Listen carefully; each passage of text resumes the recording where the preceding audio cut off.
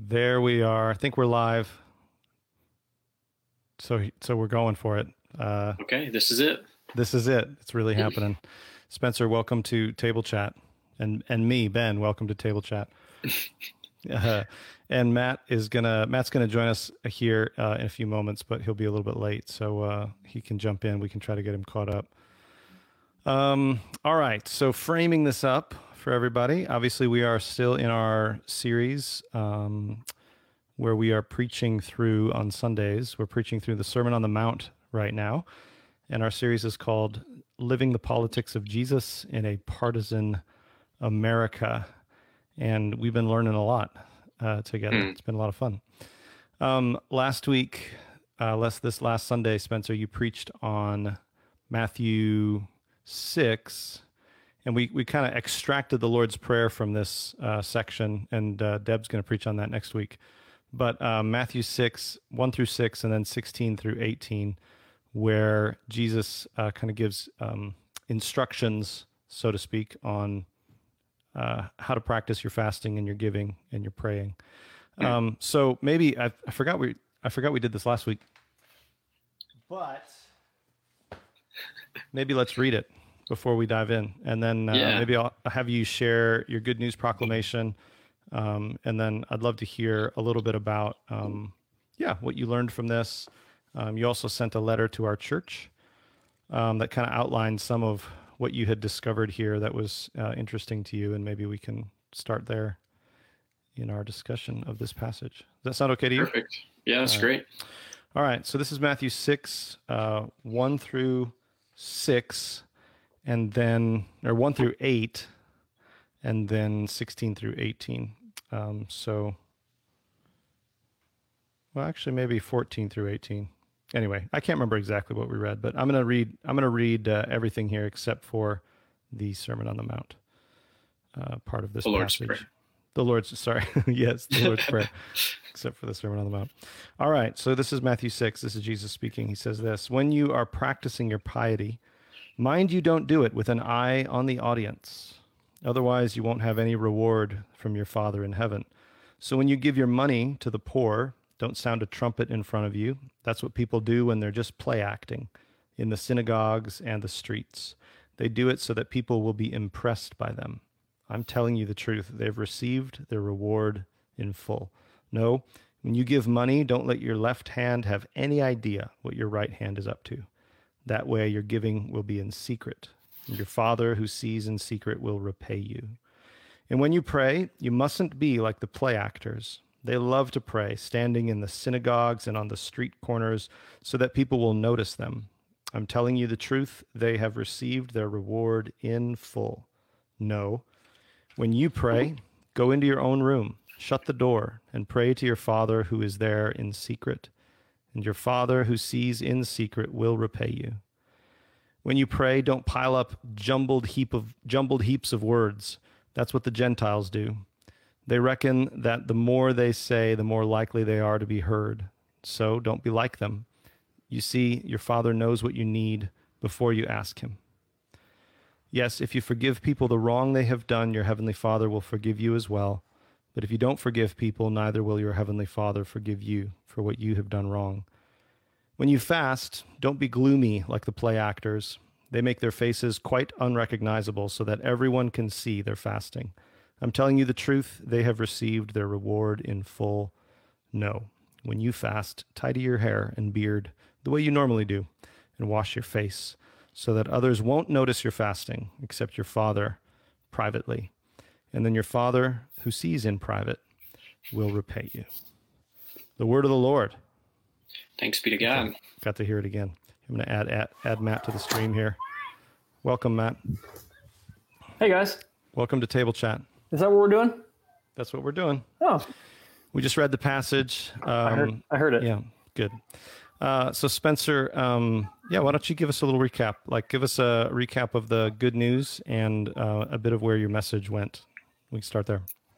Yeah, for sure. So my good news proclamation for this past Sunday was, you don't have to pretend that you're something you're not to enter into the kingdom of heaven. Your Father already knows you, brokenness and all, and he refuses to stop loving you. Instead of power piety and religious rackets, Jesus is inviting us to confess and be transformed.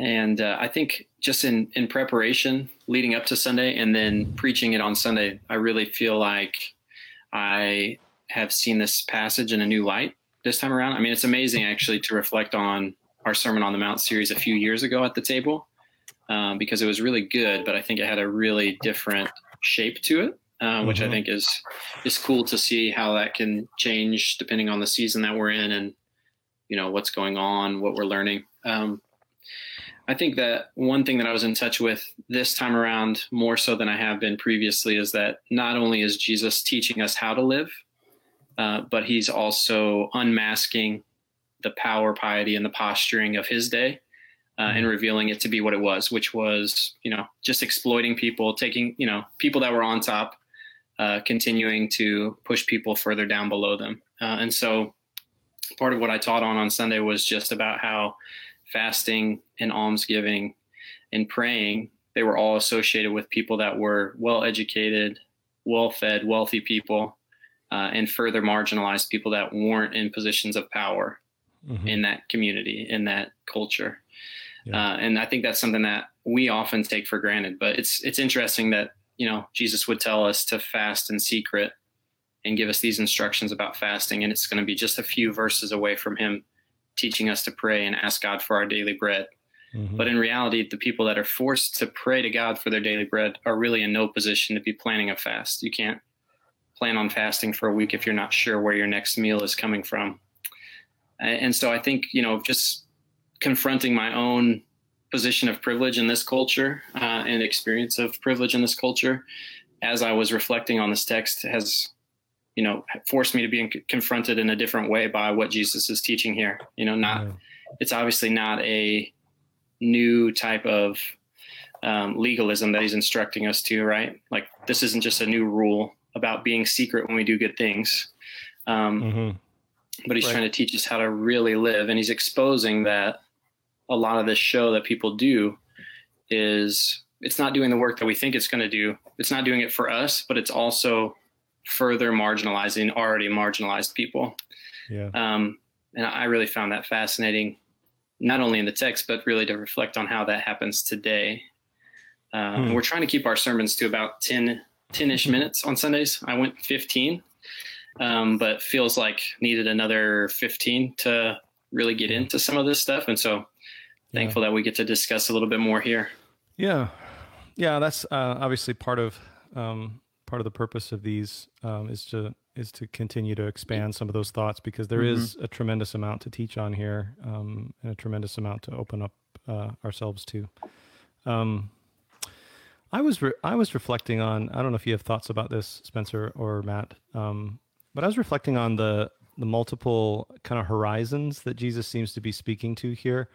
Like a lot of what you've mentioned, Spencer, is like the cultural situation, how fasting and giving and prayer were utilized by the powerful and the wealthy, to not, as Jesus says, like not to engage with their Father in heaven, right? That wasn't the purpose.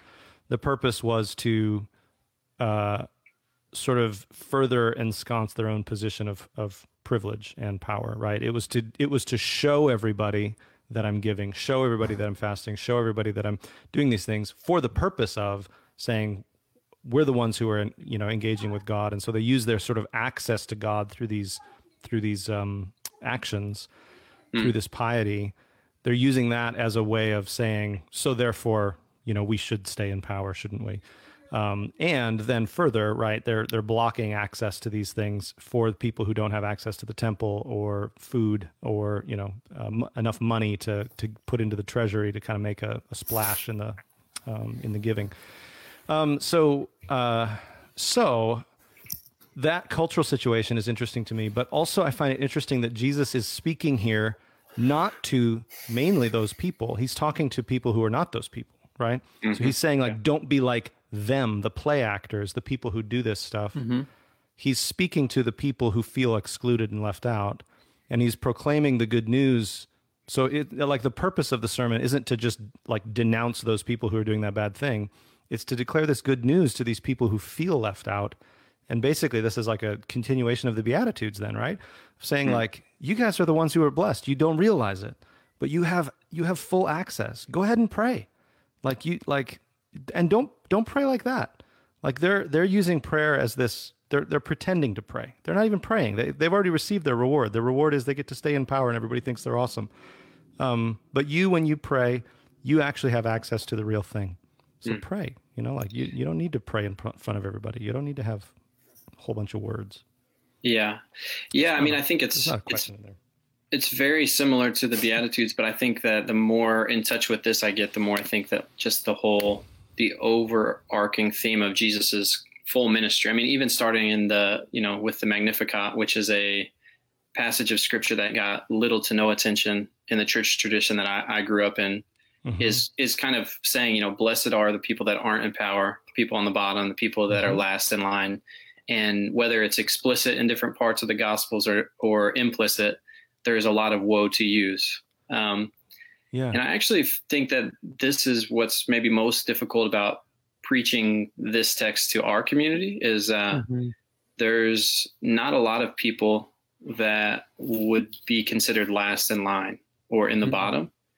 And I would even say that most of us aren't in touch with or trying to resist taking advantage of the power structures at play currently, And I think depending on where our awareness level is at, I mean, there's a lot of us have benefited from those things.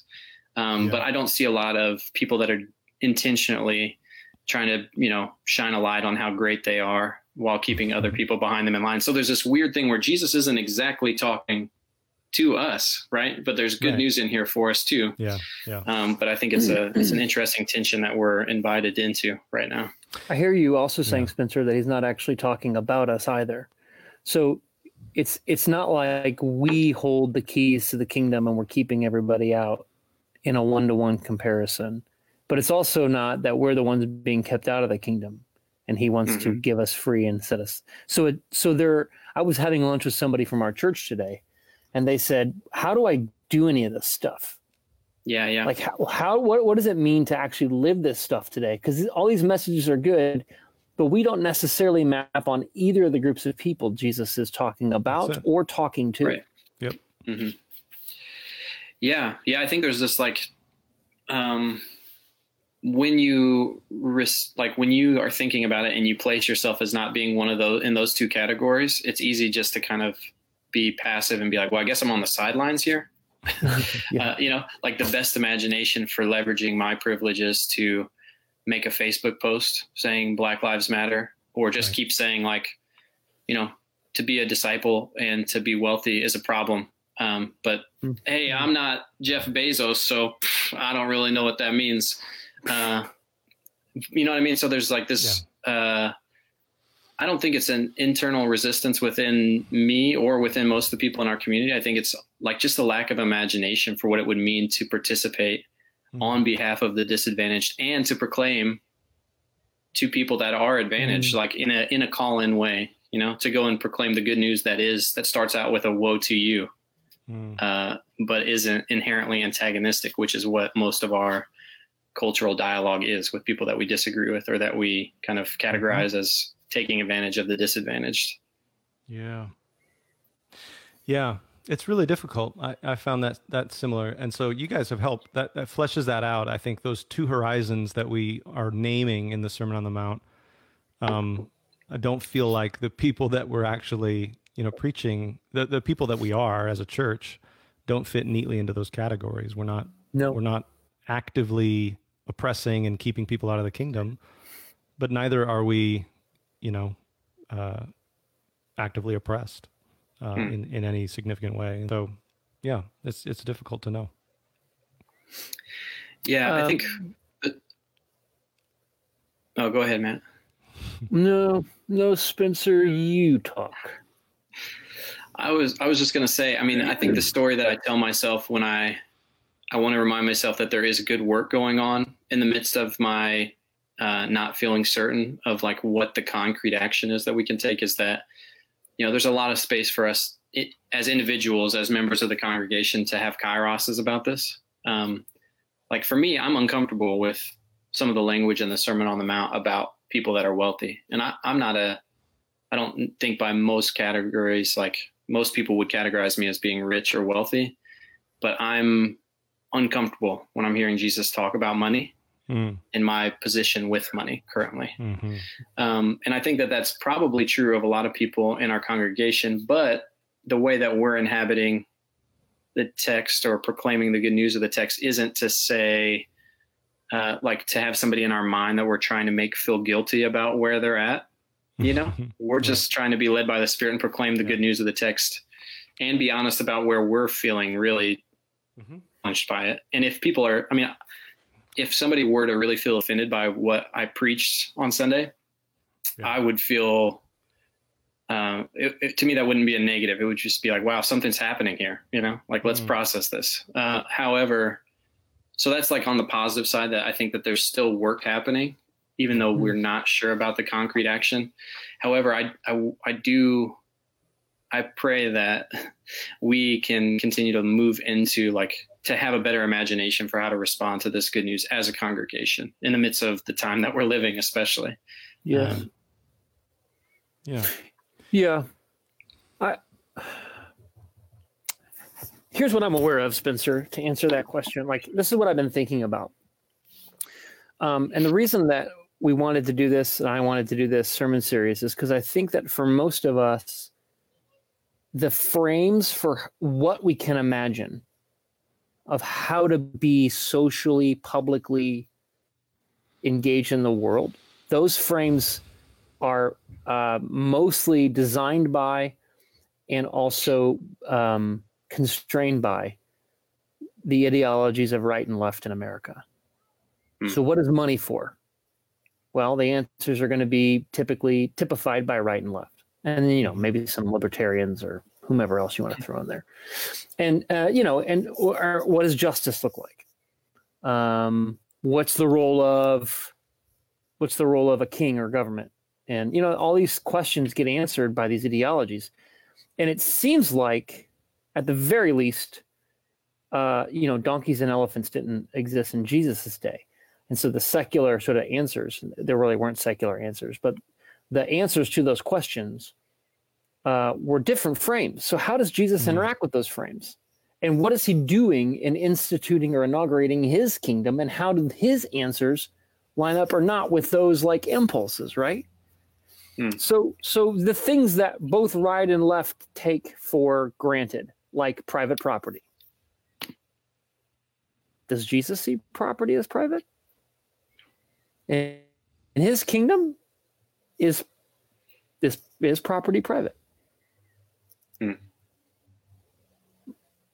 I think I have an answer to. I mean, I would say no.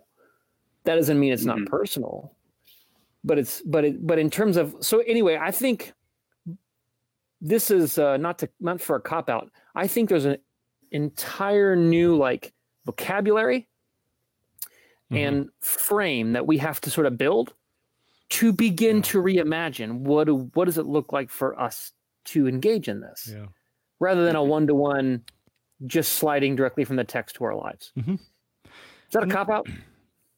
I don't think so, and I think that I see that as like I don't think it's a cop out. I think it's within the framework of what preaching is and what it's for. That it's not necessarily just to sort of give you a new thing, like here's 4 application points, or here's exactly what you know how to do now, which I don't see Jesus doing this a whole lot. He doesn't give, he tells a parable, and then like people are like, well, that kind of offended the Pharisees. Did you know that? And Jesus was like, yeah, I figured it probably would.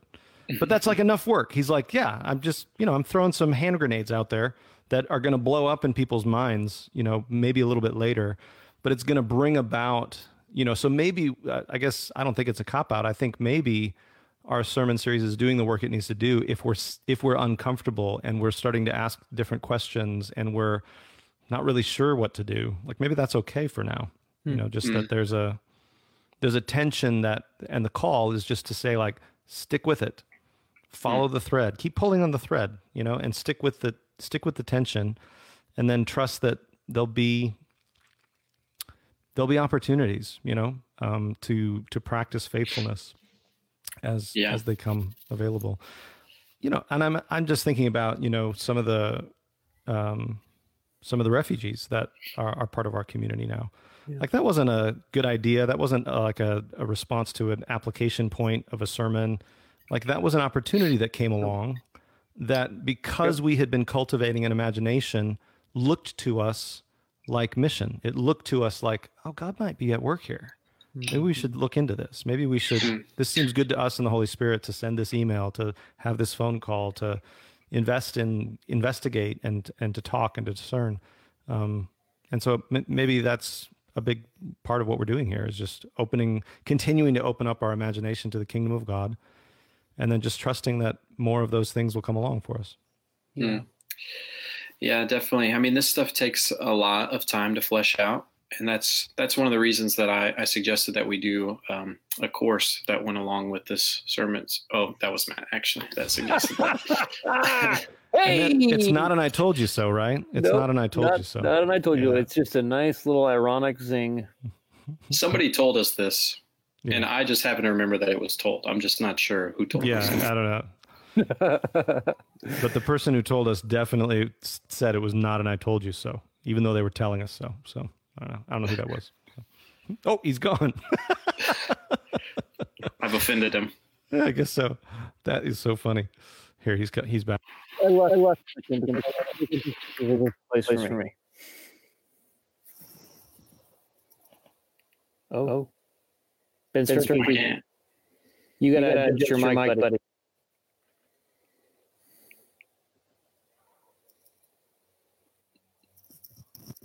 Did that work? No, Ben. That help? Yep.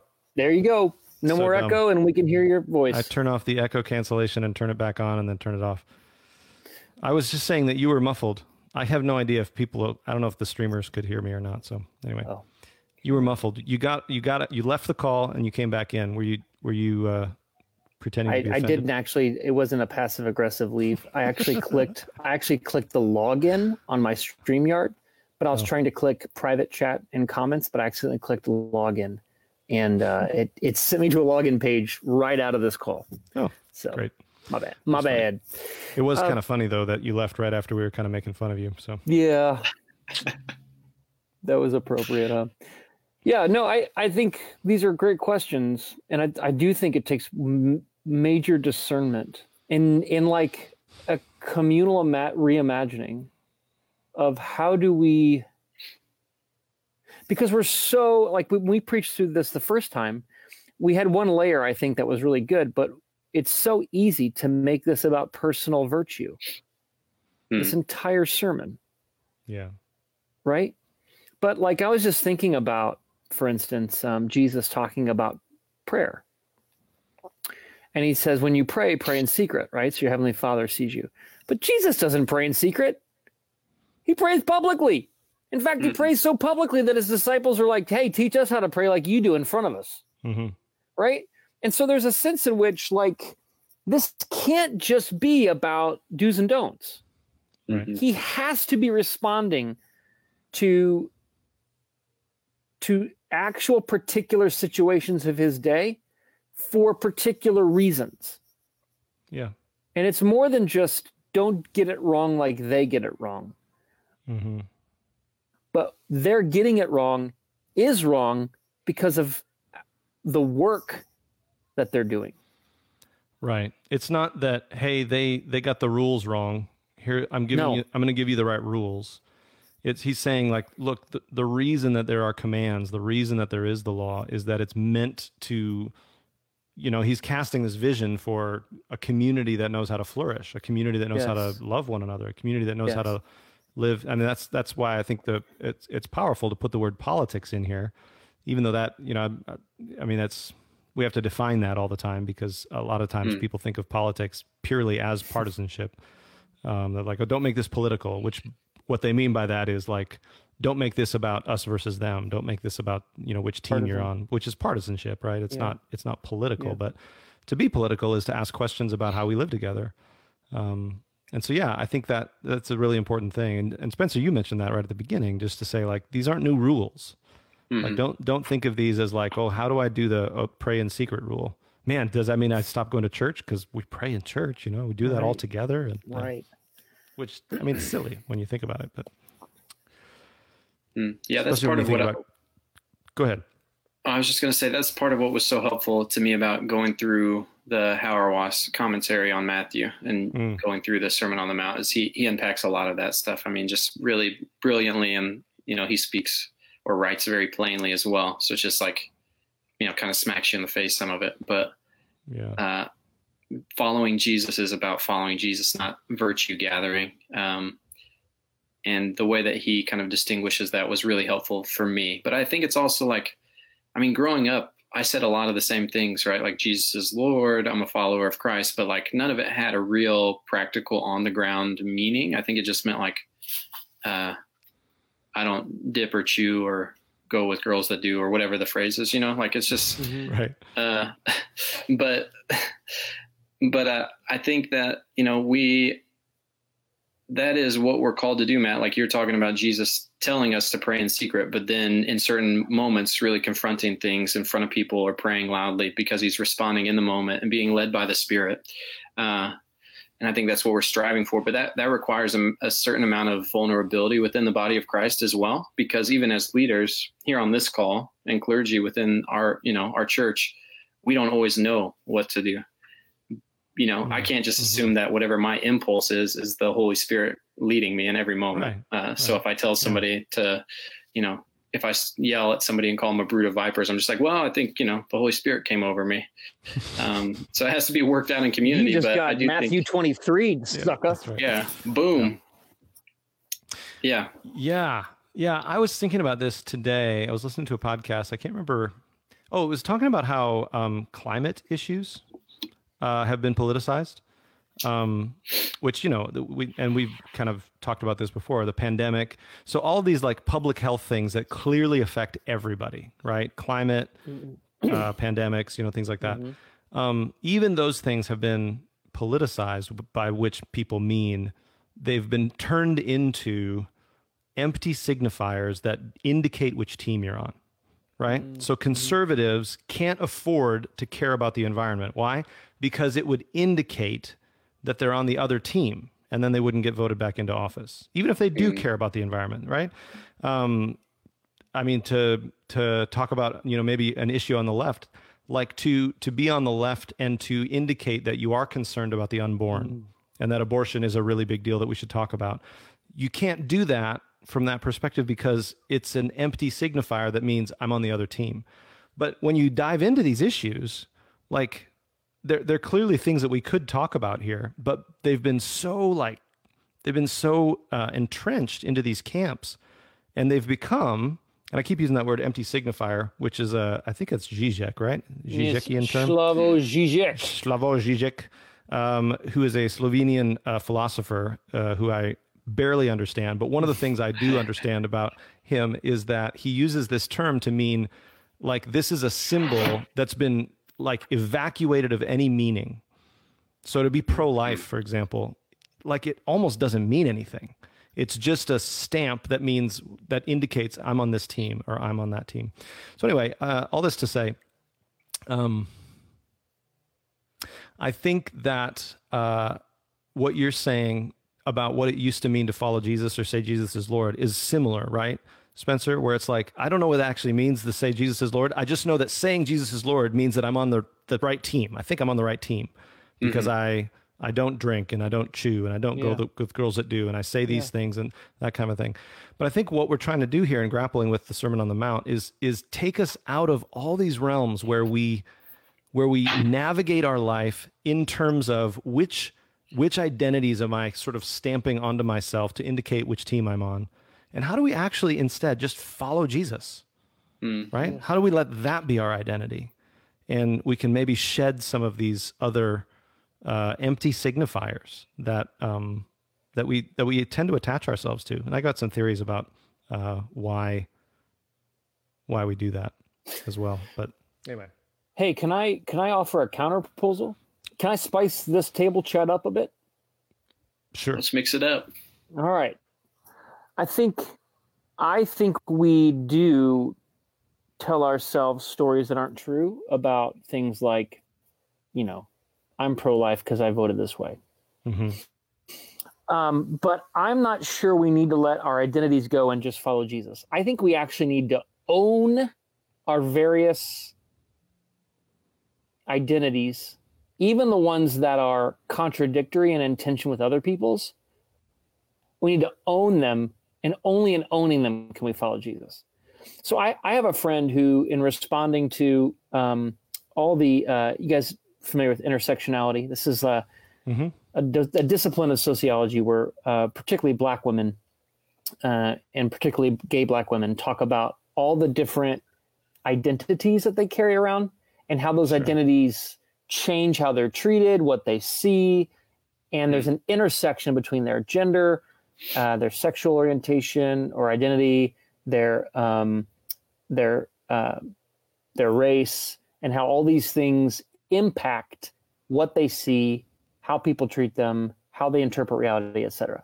And my friend, who's a white dude, he said the way through this for white people it isn't to like disown and hate their race and just shut up, but it's to actually own that they have a perspective as well, and to name what it is and to own it as the perspective. He said that's the only way that like whiteness gets decentered, and we can actually evaluate it on some other rubric other than the hegemony of whiteness.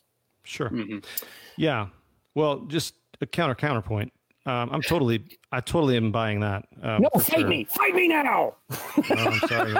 I'm sorry. We just agree. I think so. Maybe identity was the wrong word to use in terms of what I was trying to convey. Because I agree with you. I think that owning our whiteness and that perspective that comes from it is actually really important. But I think I'm just thinking about. I'm thinking about like some of the stamps that we intentionally put on ourselves ideologically, okay. Right? So not my white. I can't shed my whiteness or my perspective as a white man, but I can investigate, for example, why it infuriates me that a Black man would kneel, at the national anthem in a football game, right? Mm. For example, it doesn't infuriate me personally, but you know what I mean? Like I can investigate that and say, oh, maybe this is because I've taken on some sort of empty signifier about America or about Black people. You know what I mean? Like I've taken on something that doesn't relate to the truth of how people are or the truth of how things are.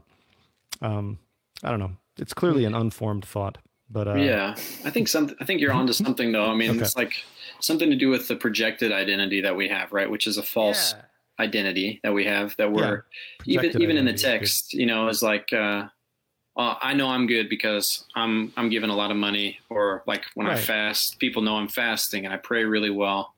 Like those are all like a false identity that people are trying to identify with, I guess. Yes. And I think that happens. I mean, I think it's always happened. I'm tempted to say it happens more today than it ever has. But I think, just in the text that we taught out of this Sunday, it's just showing us that people have always done that. Yes, I think that's what I'm trying to say, Spencer, is they took these vehicles that were meant to be vehicles for communion with God and others, right? Yes. To give of my resource to another who's in need, to spend time intentionally speaking with and hearing from God in prayer, to spend time, fasting, which, is a discipline that puts me into dependence and more heightened awareness, perhaps, of God's kingdom. Mm-hmm. Like they've turned these things that were meant to be vehicles for communion into empty signifiers that indicate I'm on the right team. I'm in the right. I know what's going on. By empty signifier, let me just make it really explicit, Ben. What you mean is I'm giving all this money. I must be generous, but you're giving money in a way that actually is the opposite of generous. Yeah. Because you're demonstrating your piety in a way that separates you from other people, that creates privilege and favor for you, and actually cuts people off from what they need. Yes. So you're telling yourself a story about you're giving money, but what actually is happening when you give money is the opposite of the story you're telling yourself. Right. Yeah.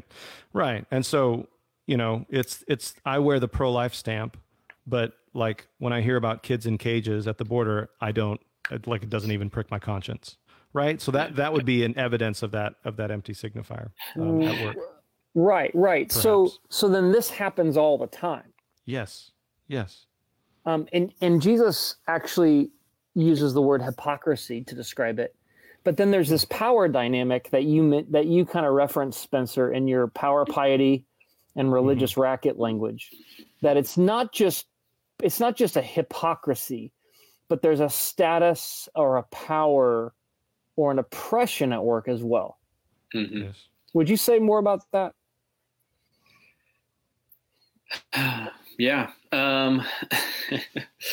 I think, in the passage, I think that it's very easy to pull out how people are being excluded by that. And I think that I have trouble seeing it on the ground a lot of times. I think it feels more nuanced and complicated in our context, maybe, or maybe not even just in our context, but like when I say context, I don't mean like in our country right now. I mean like in our congregation, where are these things that we're able to speak to and navigate? Can I share one thing about where I feel like maybe I have empty signifier stuff going on in my life, or where I have questions about if I'm actually doing anything?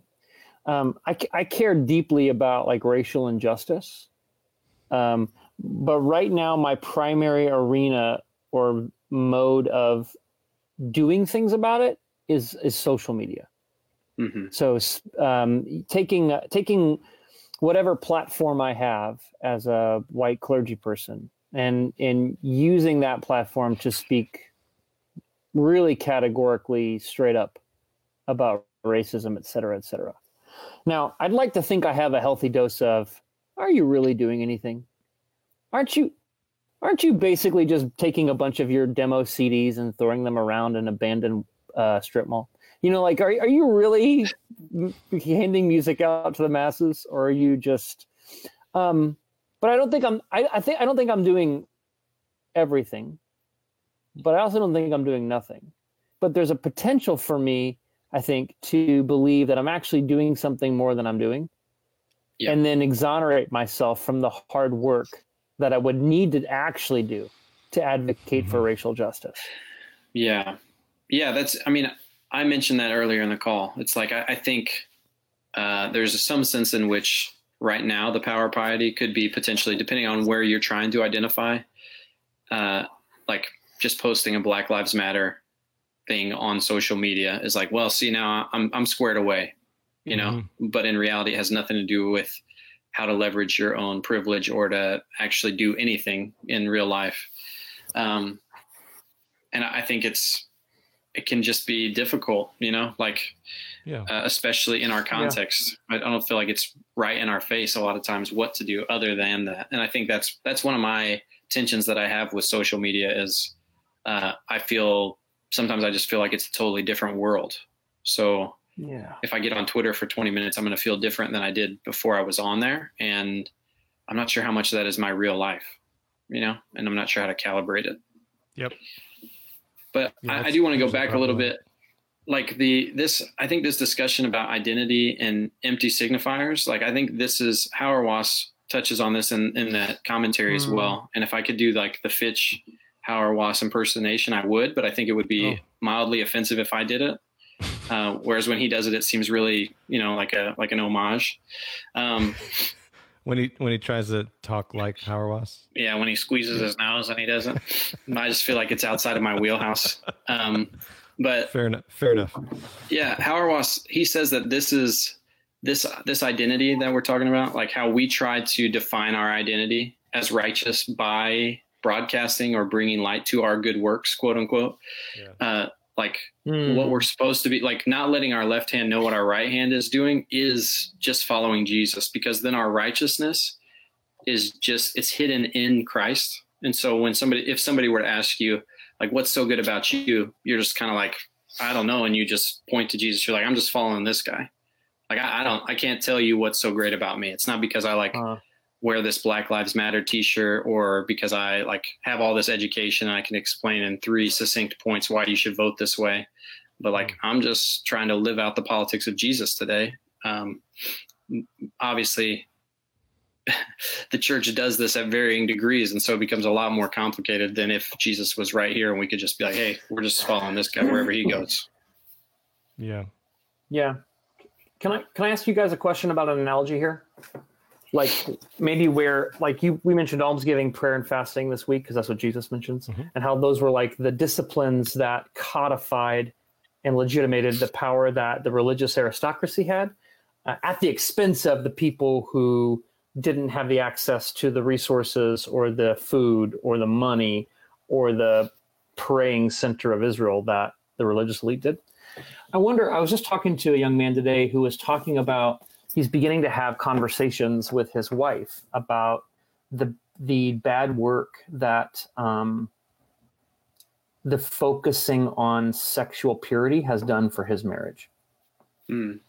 So I know a lot of, not everybody in our church grew up evangelical, but a lot did.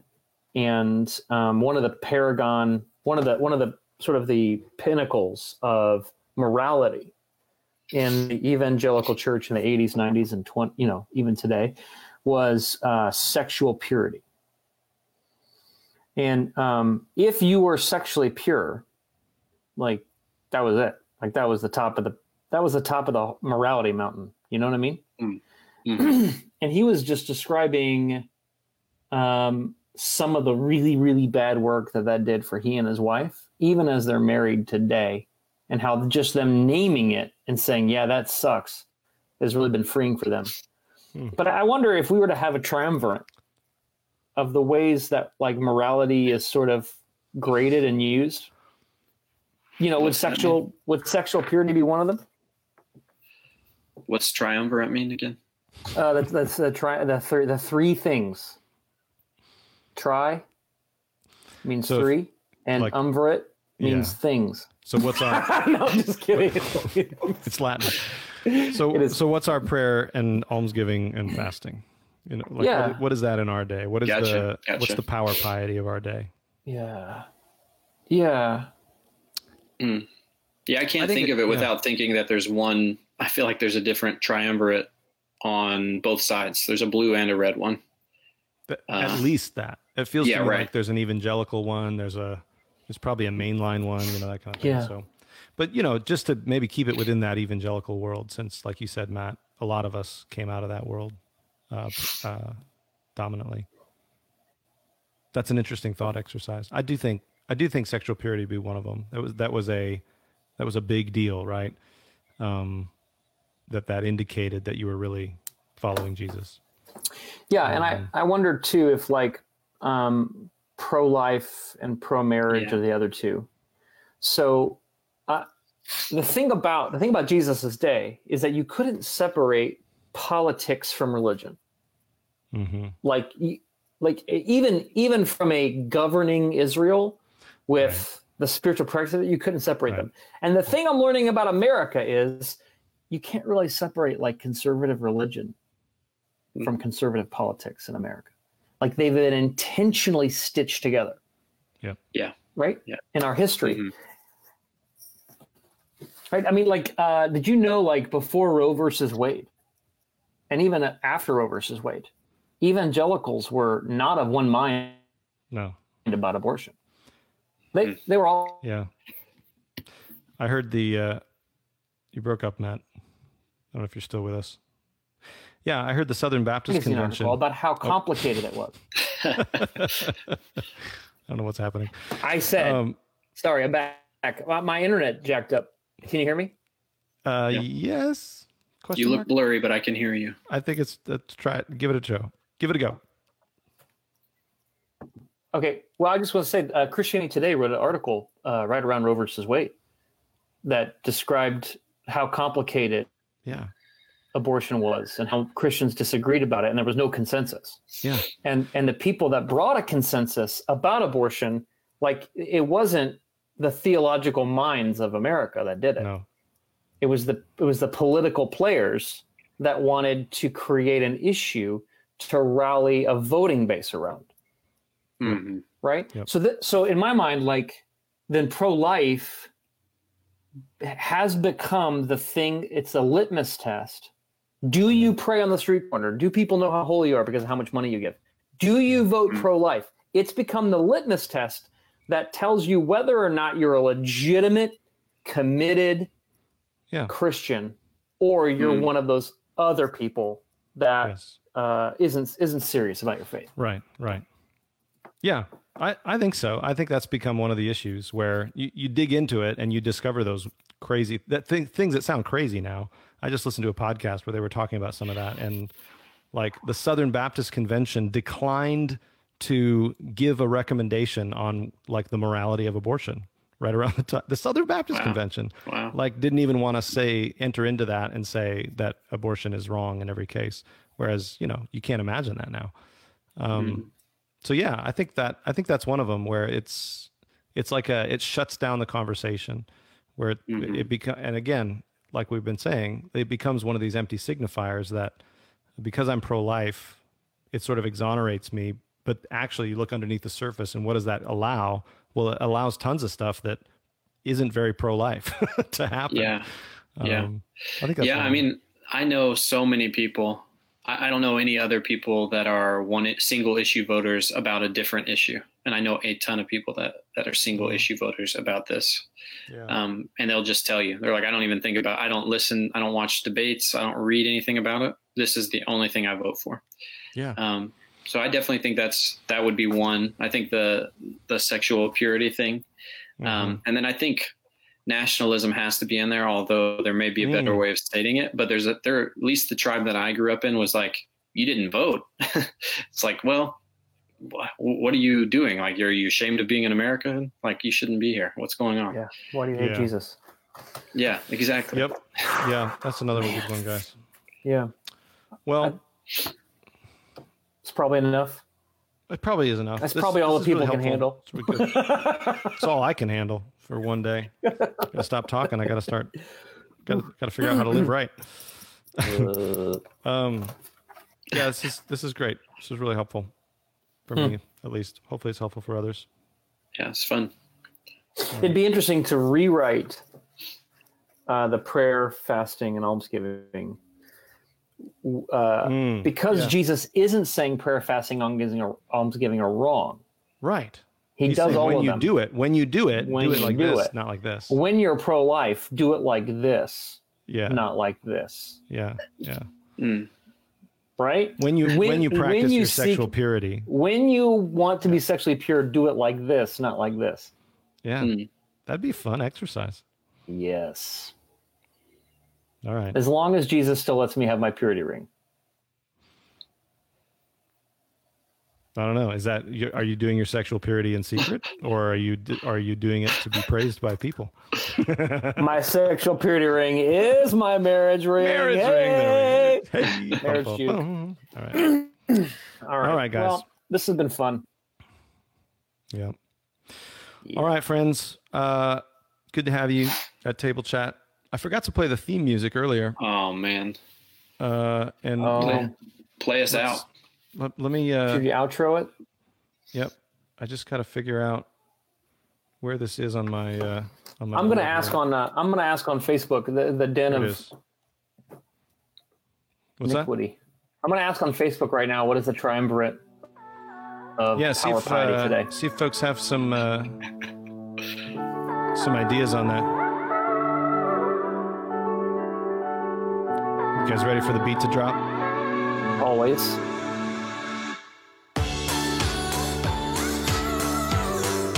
Wow. The dulcet tones. The dulcet tones of whatever this song is. All right, guys. The church's cover band. Yep. Peace out. Peace.